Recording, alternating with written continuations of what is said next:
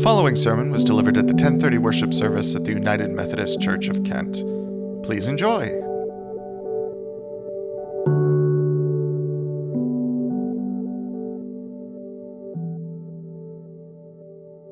The sermon this morning is the third in a sermon series entitled Life in Christ. One of the amazing aspects of the scriptures is the way in which they are immediately relevant to events in today's world, and we will see that again this morning. Let's be for a moment in a spirit of prayer. May the words of my mouth and the meditations of our hearts be acceptable in your sight, O Lord, our strength and our Redeemer. Amen.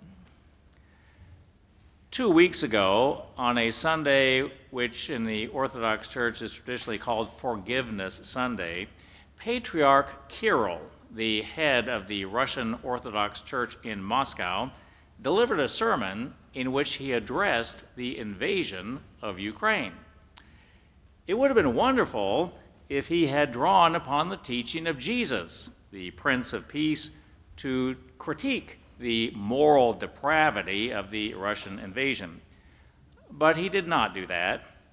Instead, he suggested that the central moral issue in the world today is a decadence in the West, and that this decadence is epitomized in the Gay Pride Parade. He actually singled out the Gay Pride Parade. He went on to say that if LGBTQ behavior is accepted, it will mean the end of civilization. Ukraine has had annual pride parades advocating for LGBTQ rights in recent years, most every year, much to Kirill's chagrin. Therefore, Kirill declared, the war is a struggle that has metaphysical significance. Russians who are fighting and who support the war are taking a stand, he said, on the side of God. You can have whatever view you wish of biblical passages dealing with human sexuality. I've written a book on the subject, preached a whole sermon series on the theme, so I will not be talking specifically along that line here. But surely something is radically amiss when a church leader justifies a brutal invasion by suggesting it is a kind of holy war against the acceptance of LGBTQ persons. When I read Kirill's sermon, I was absolutely aghast, especially because it came from a guy who's the head of one of the great historic churches in the world, the Russian Orthodox Church. I thought of how Jesus, seeing falsehood in top religious leaders in his day, charged them with being blind guides. I also thought of that passage we just heard from 1 John, which made the notable statement that many antichrists have come. Now, that was written about 50 years after the resurrection, which implies that many more antichrists have come since then.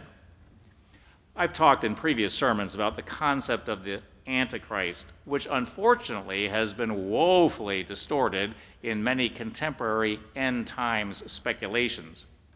In the Bible, there is no place where there is a concept of a single end times Antichrist. The word Antichrist is completely absent from the book of Revelation. It is present only in the letters of John, where John says, not that the Antichrist will come, but that many Antichrists have come. An Antichrist, in John's writing, is someone who acts as though he or she represents Christ, but who actually teaches things contrary to the Spirit of Christ. Patriarch Kirill has put himself in the running to fulfill that description. Most significantly, John goes on to point out what the central feature will be of people who are authentically in the Spirit of Christ. They will show love for others. Patriarch Kirill's sermon serves, therefore, as a striking contemporary illustration of how even religious people can radically misperceive what Jesus is about and what following Jesus should be about. Of course, he's not the only one to have ever misunderstood or misconstrued what Jesus is about.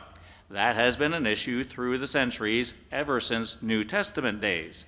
And it is an issue that is at the heart of the gospel readings that we heard this morning, a few moments ago, from the Gospel of Mark. These passages each contain an element that many readers of the Bible find perplexing. In each case, Jesus commanded the people involved not to tell anyone who he was or what he had done. In the first story we heard, Jesus displayed miraculous power as he raised the daughter of Jairus, a leader of the local synagogue, from death back into life. But, the account concludes, he strictly ordered them that no one should know this. Later, Jesus healed a man who was deaf and who had an impediment in his speech. At the conclusion of the miracle, we are told, Jesus ordered them to tell no one. Finally, we heard the story of the disciples at Caesarea Philippi, where in response to Jesus' question, "Who do you say that I am?" Peter answered, "You are the Messiah." Whereupon, we are told, Jesus strictly ordered them not to tell anyone about him. This kind of episode occurs repeatedly in the Gospels. We only heard just 3 of multiple examples. Biblical scholars have named this phenomenon the Messianic secret, as it seems in these stories that Jesus is trying to keep his messianic identity a secret. Whenever Jesus performs a miracle that would move the crowds to recognize that he is the Messiah, he tells them to keep quiet about it. Whenever someone like Peter actually proclaims out loud that Jesus is the Messiah, Jesus tells them to keep a lid on it. Why does Jesus do this?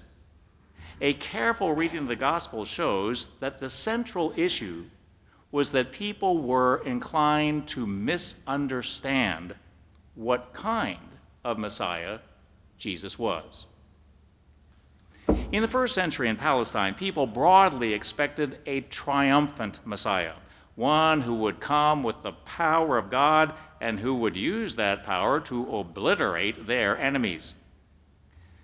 Whenever Jesus performed a healing miracle, his actual reasons for doing so were 2. First, he was moved by love to reach out with saving help to those in need. Secondly, the demonstration of his power would be a sign for all future generations that he is the Messiah, the Son of God.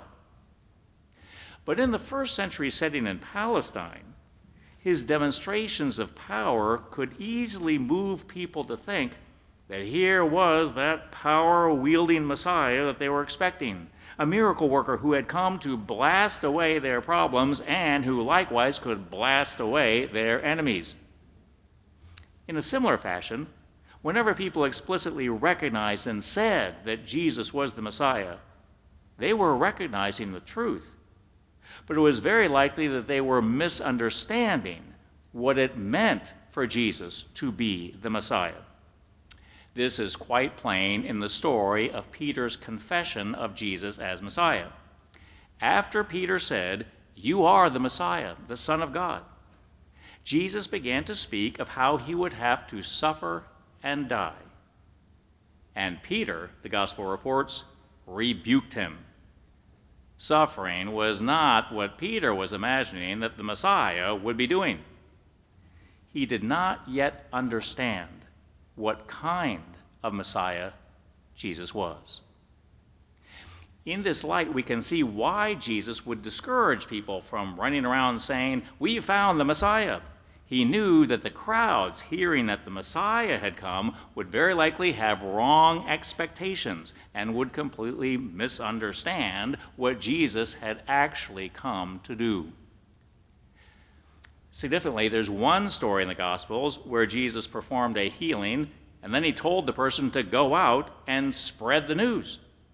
This occurred when Jesus reached out to a man who at the time was described as demon-possessed and who was living among the tombs. Jesus healed that man with such a commotion that a nearby herd of pigs stampeded off a cliff. You may remember that story.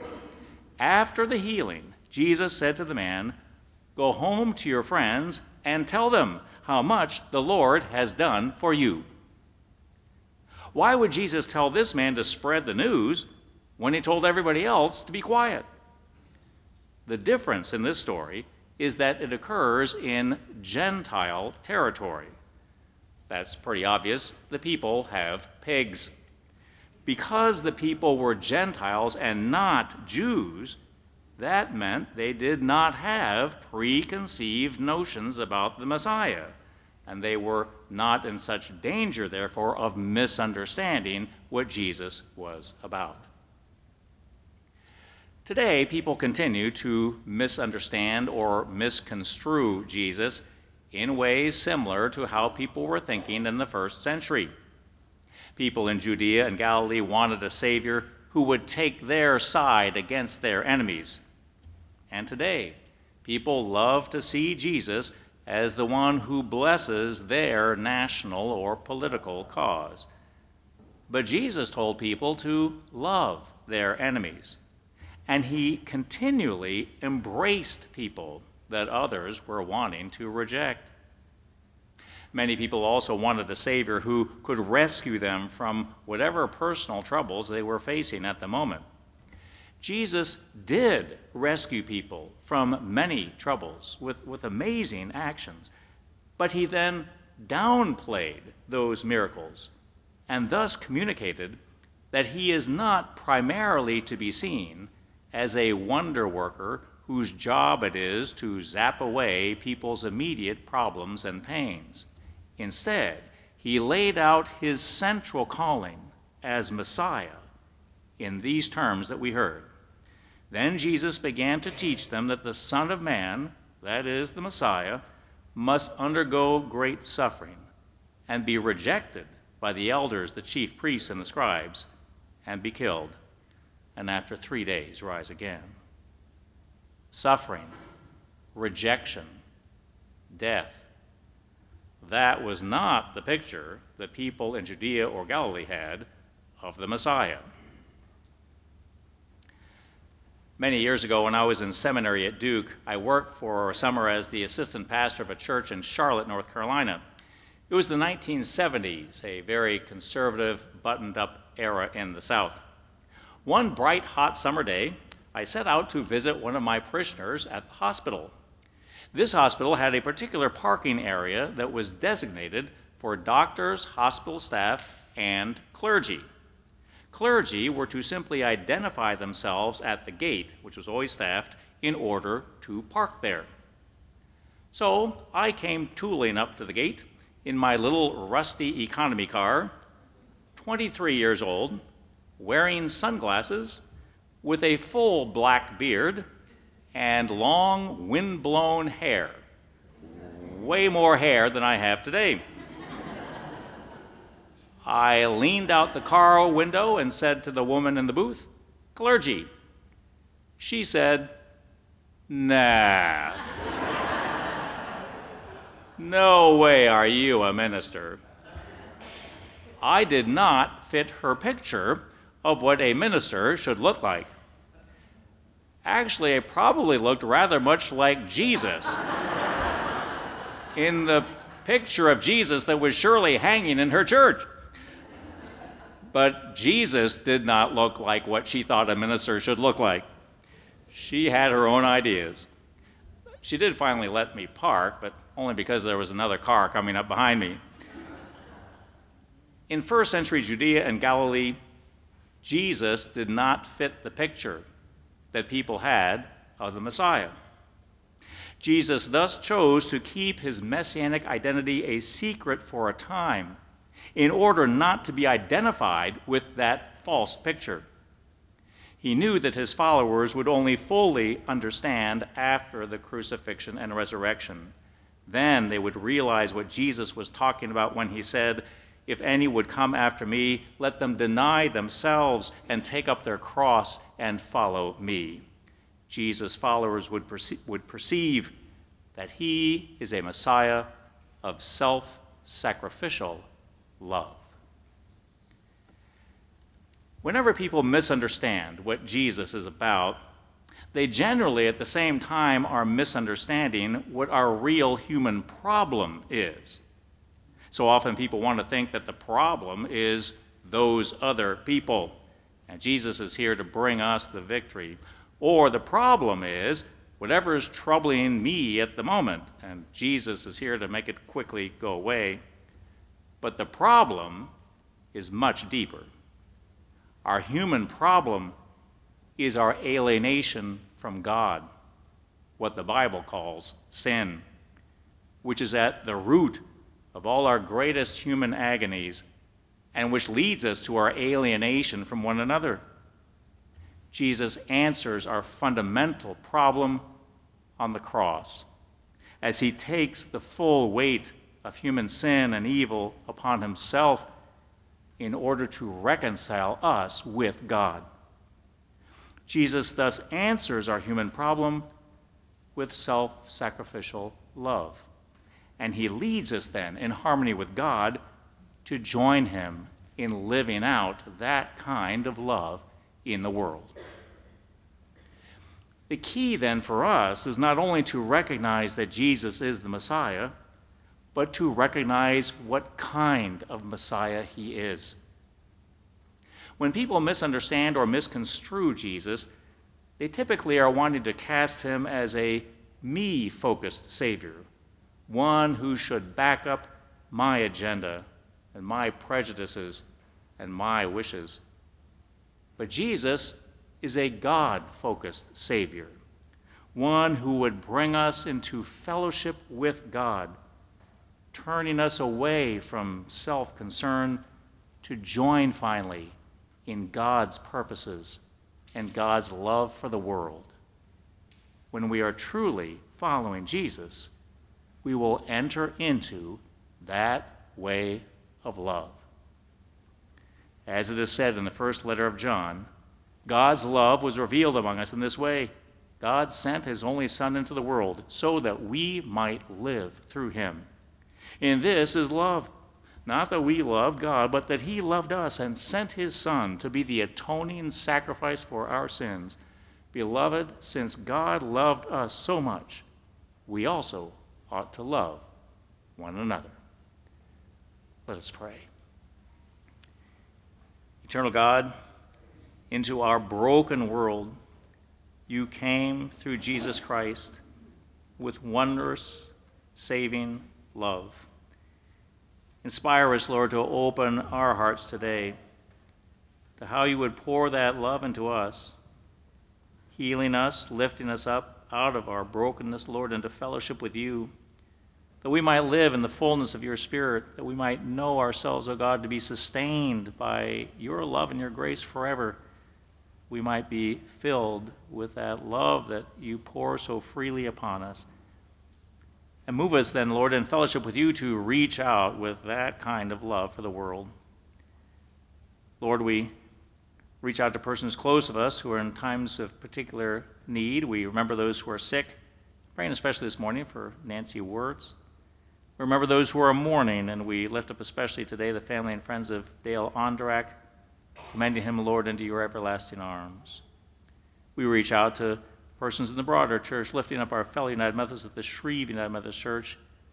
Lead us, Lord, as we know ourselves to be your disciples, as we follow you and know that you are here to guide us each day.